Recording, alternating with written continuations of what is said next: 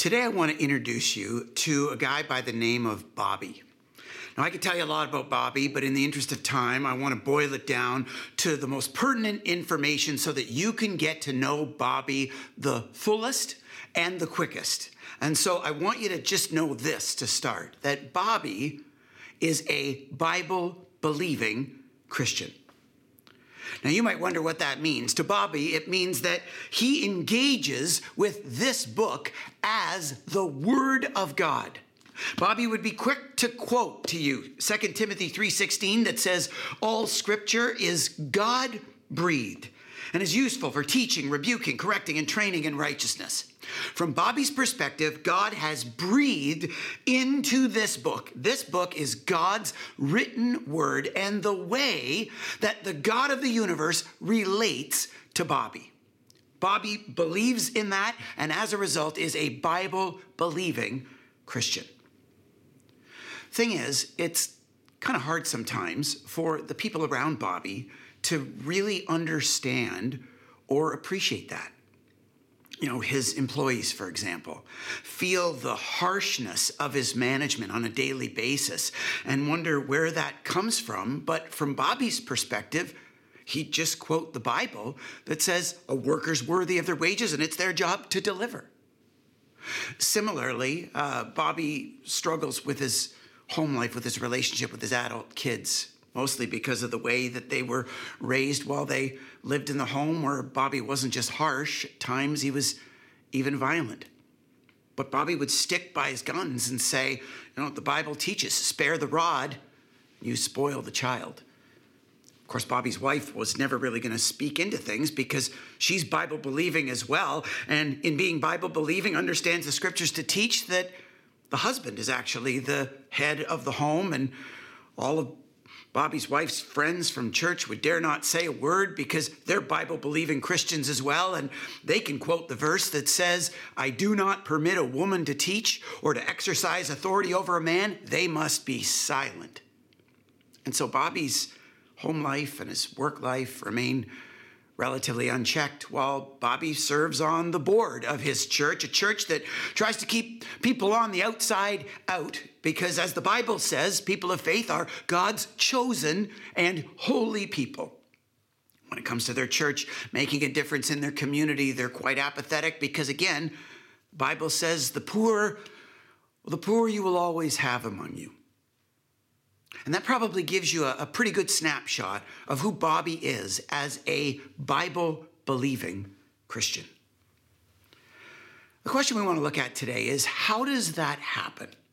How does someone so sincerely, or at least so seriously, believe to be rooted in the Word of God, and yet so often or so significantly kind of miss the heart of God? But so many of us intuitively understand to be God's heart. Well, one of the most significant issues that's going on is actually how someone like Bobby understands the Bible. How someone like Bobby believes in the Bible, how they read it, how they understand there to relate to it, and ultimately, how they believe in it as a Bible-believing Christian. For starters, I would want someone like Bobby to be able to take a step back and first things first, appreciate the big picture of the Bible.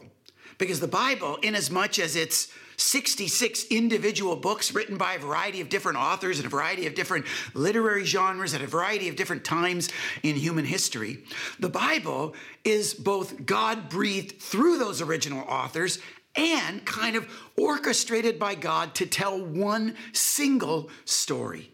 Kind of the big picture of the single story of God's activity throughout human history. And we've discussed in this environment before that every story follows a very predictable pattern or structure. We call it the monomythic cycle. The word mono meaning one, the word myth meaning story, the word cycle referring to a pattern or a structure. And when it comes to a story follows this very predictable pattern that begins with an original ideal, kind of the once upon a time moment, where all of a sudden conflict emerges and then things escalate and the plot thickens as things go from bad to worse.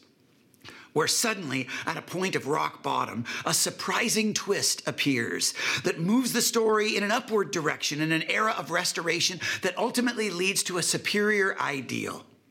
You know, the happily ever after moment that's better than the once upon a time.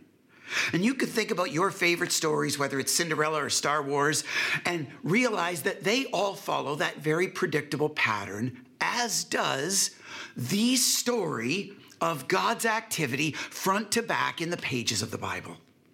And so following that monomythic cycle, we can see that the story begins in the very first chapters of the very first book, the book of Genesis, in creation. But then just 3 chapters in, the fall happens and sin is introduced. That's where conflict emerges.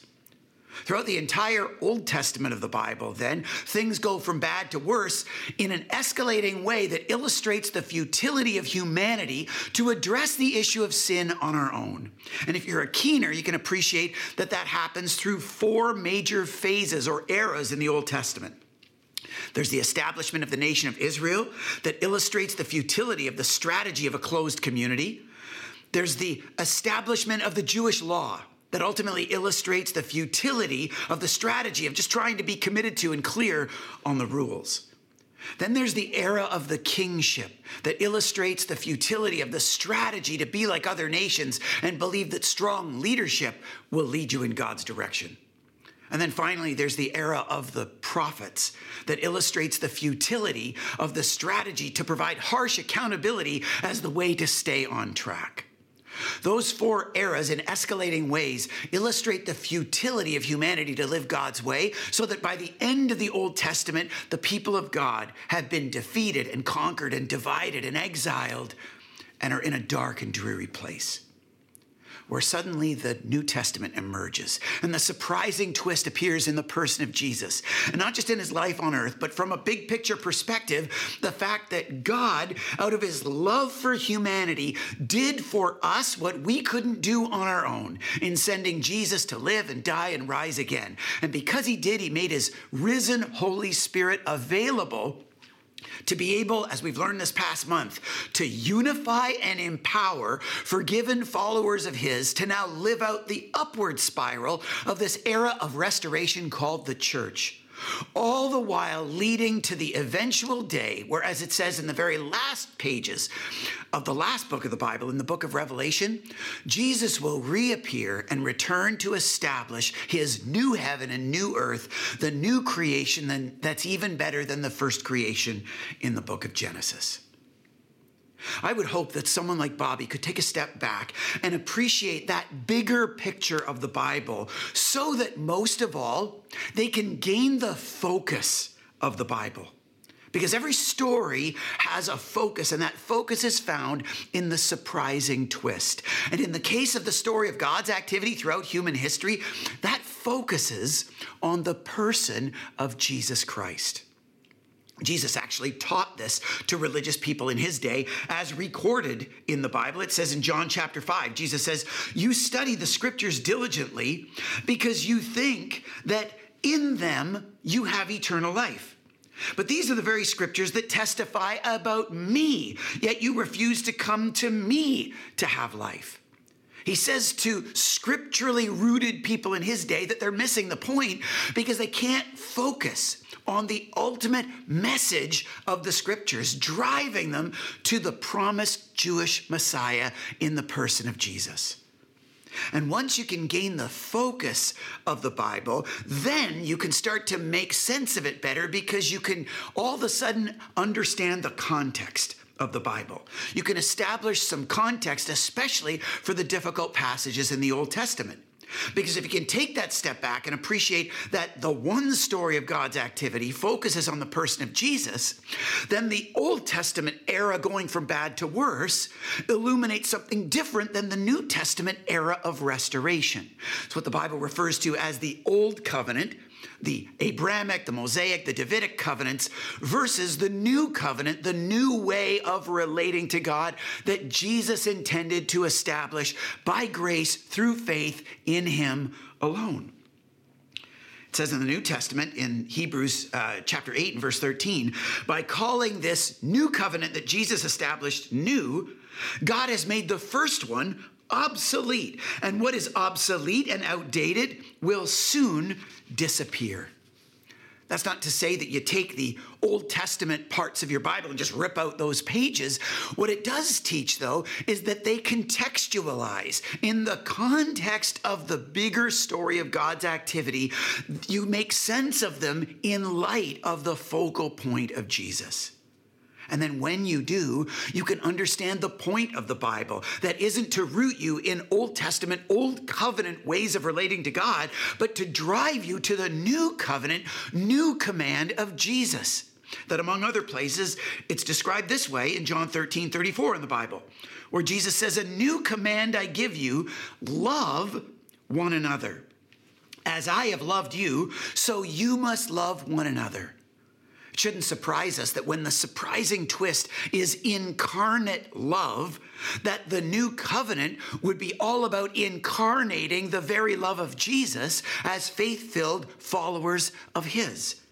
And when that happens, all of a sudden you can view the Bible differently from front to back, because now through the lens of that new covenant, new command, you can embrace the themes of the Bible that you can see throughout, where the whole Bible drives you to embrace that new covenant, new command in really beautiful ways. Jesus described this in his day to religious leaders in, among other places, Luke 11:42, where it says, "What sorrow awaits you, Pharisees, for you're careful to even tithe the tiniest income from your herb gardens, to give 10% of the herbs that you collect. But you ignore justice and the love of God the whole time that you do." He says, you should tithe, yes, but do not neglect what he calls the more important things. See, Jesus boiled all 613 Old Testament Jewish laws down to one, to the two-dimensional love for God and love for people.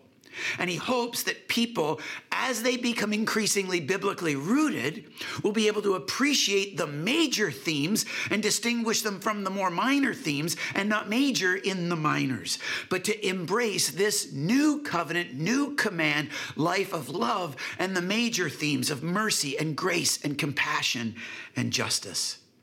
Because as you do, then most importantly, you can discover your purpose in the Bible, in aspiring to live like Jesus by relating to him in that new covenant, new command kind of way. We see this evidenced in the Bible.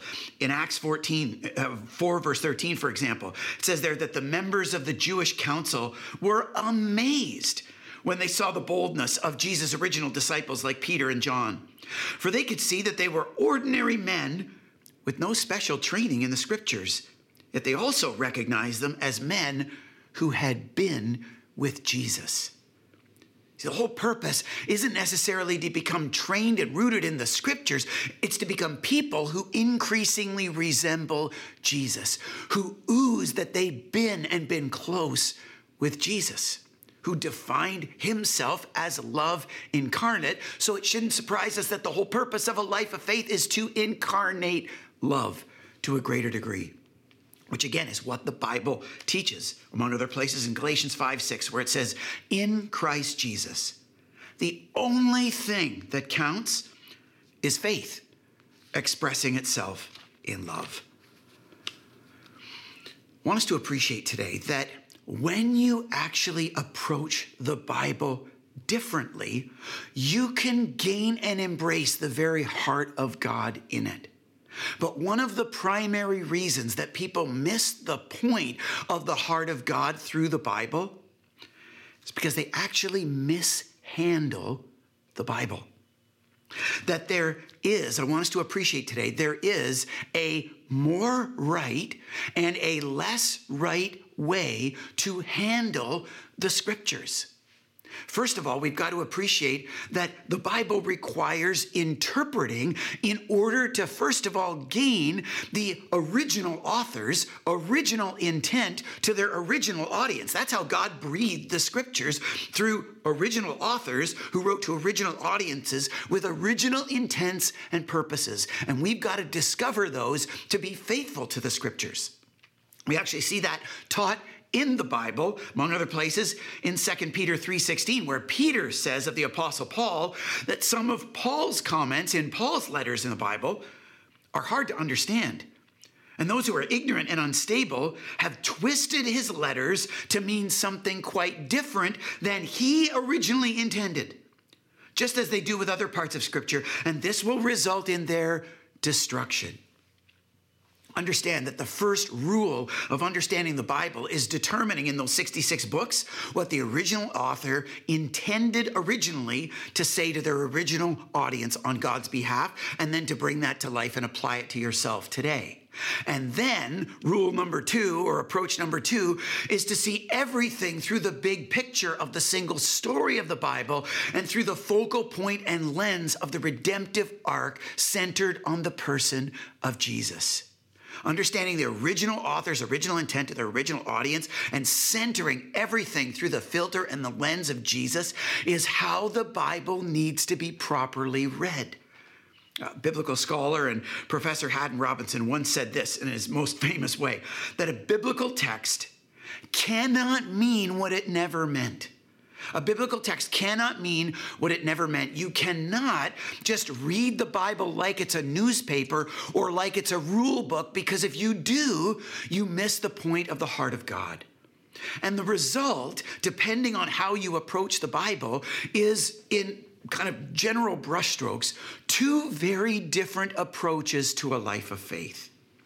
On one hand, you can read the Bible a certain way, like a newspaper or like a rule book, in a way that produces what's known as a bounded set approach to faith. A bounded set approach, believing that the Bible is a rule book, tries to mine out of the Bible all the rules in order to create the boundaries of what it means to live a life of faith, what it means to be in faith versus out of faith. And the whole point of a bounded set approach to faith is to increasingly familiarize yourself with the rules so you can become increasingly familiar and strong with the boundary in order to stay in it and not out of it. Contrast that to what's known as a centered set approach to faith, where a centered set doesn't have a boundary because it doesn't need a boundary, because a centered set is entirely focused on what's at the center. And the goal of a centered set faith is to actually fixate on the center, to learn more about the center, to familiarize yourself with the center, so that no matter where you find yourself in your journey, your goal is to take one step closer to the center. That it's all about familiarizing yourself with the center and moving towards it. Well, appreciate that when you can take a step back and embrace the big picture of the Bible and understand the focus of the Bible in the person of Jesus that provides the context, especially for the Old Testament, Old Covenant, that drives you towards the point of the Bible in the New Testament and the New Covenant, that illuminates those themes throughout the pages of Scripture, ultimately for the purpose of becoming like Jesus, that the Bible intends to drive a centered set approach to faith where Jesus Christ himself is at the center. And the purpose of faith is to pursue Jesus at the center and take steps closer to Jesus in every single day. That the Christian faith, based on the Bible, is rooted in Jesus, not ultimately in the Bible. It might shock you to know that the Bible actually teaches that about itself. Look at what it says in John chapter 1, 1 and 2. It says there, in the beginning was the Word of God, and the Word was with God, and the Word was God. He was with God in the beginning. See, the big picture of the Bible focuses not on an it. It focuses on a he. Christianity focuses not on a text. It focuses ultimately on a person and ultimately on an event, the death and resurrection of the person of Jesus Christ. It's less about the written word as it is about the living word, that the written word is only a means to the end to embrace the living word that is the person of Jesus. And so if we root ourselves properly in a proper approach to understanding and reading the Bible, we can fixate on the person of Jesus at the center and personally and together pursue his way of life to a greater degree, embracing his new covenant, new command, law of love. And when I say that, especially for the Bible-believing Christians in all of us, we may get our back up because when we hear that this is all ultimately about love, we can assume that what I'm talking about is some kind of 1960s like hippie version of love where nothing else matters and there's no morality attached to that. As a result, we can kind of write that vision of faith off, feeling like we actually are approaching a life centered on Jesus and his love as a low bar or a low value of the scriptures. I want us to appreciate that nothing could be further from the truth, that Jesus, more than anyone, had a high view of the scriptures. He said in Matthew chapter 5 and verse 17, "Do not think that I've come to abolish the law or the prophets. I have not come to abolish them, but to fulfill them." Jesus intended to realize all of the scriptures through him and his life of love. It's just a matter of whether we understand what is the means to the end and what is the end, because ultimately we're invited into a way of life of following Jesus as the living word, not just rooting ourselves in the written word. And so, beginning today and for the next subsequent 6 weeks, we want to do a deep, intensive dive into the Bible to discover how to do just that, how to live with Jesus at the center and embrace more of a centered set faith than a bounded set faith. And to do that, we're going to start, first things first, with embracing a higher view of the scriptures. We want to encourage everyone, first things first, to, during this series, read the Bible more often. And to do that, for starters, we're going to make a Bible reading plan available today. You can go to your spiritual practices tab on the website or on your app, and you can follow through the daily readings from the book in the Bible called the Book of Mark, the biographical account of Jesus' life written by Mark. Or if you're attending in person today, you're going to receive a bookmark that has the 30-day breakdown written on it for you to follow along. As well, if you're an emerging gen person between the ages of 18 and 29-ish, we've got a short-term small group that we're offering this fall to learn how to read the Bible for all it's worth. And I'd encourage you to go to the Life Groups tab on your app and to sign up for that today.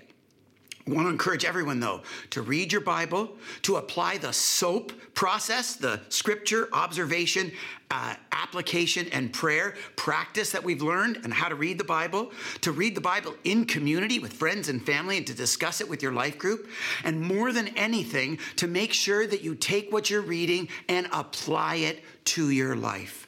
Because as it says in the Bible in James 1:22, do not merely listen to the word and so deceive yourselves, do what it says. At the end of the day, this is not intended to be a newspaper or a rule book. It's intended to reveal the person of Jesus and to be more about our transformation than our information. So we hope that you'll join us. We hope that you'll bring others into the conversation in the next 6 weeks as we discover what it means to live a biblically rooted life of faith that is centered on the person of Jesus in a centered set, not bounded set kind of way. And as a spoiler alert, especially for the Bible-believing Christians in all of us, we are going to try to contrast what a faith described as a bounded set looks like compared to what Jesus invites us into in centering our faith and life on him. And we're going to try to discover what it means to get faith right, which has less to do with getting the Bible right than it does to do with getting Jesus right and getting his life right and getting his love right and getting his essence right in our lives. First things first, though, today, I just want to appreciate that to center our lives on Jesus requires the highest view of Scripture, not a low view of Scripture, and requires us to use the Bible properly in order to get there. We just have to understand today what it means to use the Bible properly and what the Bible is ultimately for. One of the most famous passages in the Bible about the Bible is in Psalm 119, where it says this in verse 105. It says that God's word is a lamp for my feet and a light on my path. That's why the word of God is so significant, because it's a lamp for my feet and a light on my path. But here's the question. What does a lamp for our feet do? And what does a light for our path do? It simply serves as a guide to point to a destination. The lamp and the light are not the destination itself. The lamp and the light are the guide that help us get to the destination. Let's not confuse the means to the end and the end. Let's not confuse the written word with the living word. And let's become increasingly biblically rooted so that we can discover the Jesus in the scriptures, and so that we can better embrace personally and together as a family the journey of putting Jesus at the center and pursuing his way of life, discovering for ourselves his new covenant, new command, law of love. Let's pray together.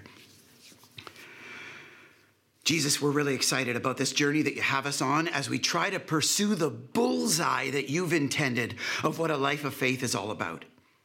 I pray that you would help us to realize today that the bullseye is all about you, and that the reason the bullseye is all about you is because of the truth contained in your written word. Help us to appreciate that the Bible is in fact God-breathed, but help us to understand what that means and what it requires of us to handle the Bible properly in order to discover you to a greater degree. And I pray that as we do that, as we discover how to handle the Bible properly, that we will find you in fuller and deeper ways than we ever have before, and that we can experience your life and love to a greater degree for ourselves, so that we can become like you to a greater degree as we put you at the center. Jesus, we're thrilled with the journey that we get to be on. Help us to use the Bible as a lamp for our feet and as a light for our path to discover you, knowing that you are faithful to reveal yourself and to transform us into your likeness. For that's why you came to earth, to incarnate love, and you want to do that among us. So we look forward to watching you do that in the weeks to come, and pray that we would give you credit, Jesus, for when you do. We love you and we thank you for all these things. In your name we pray. Amen.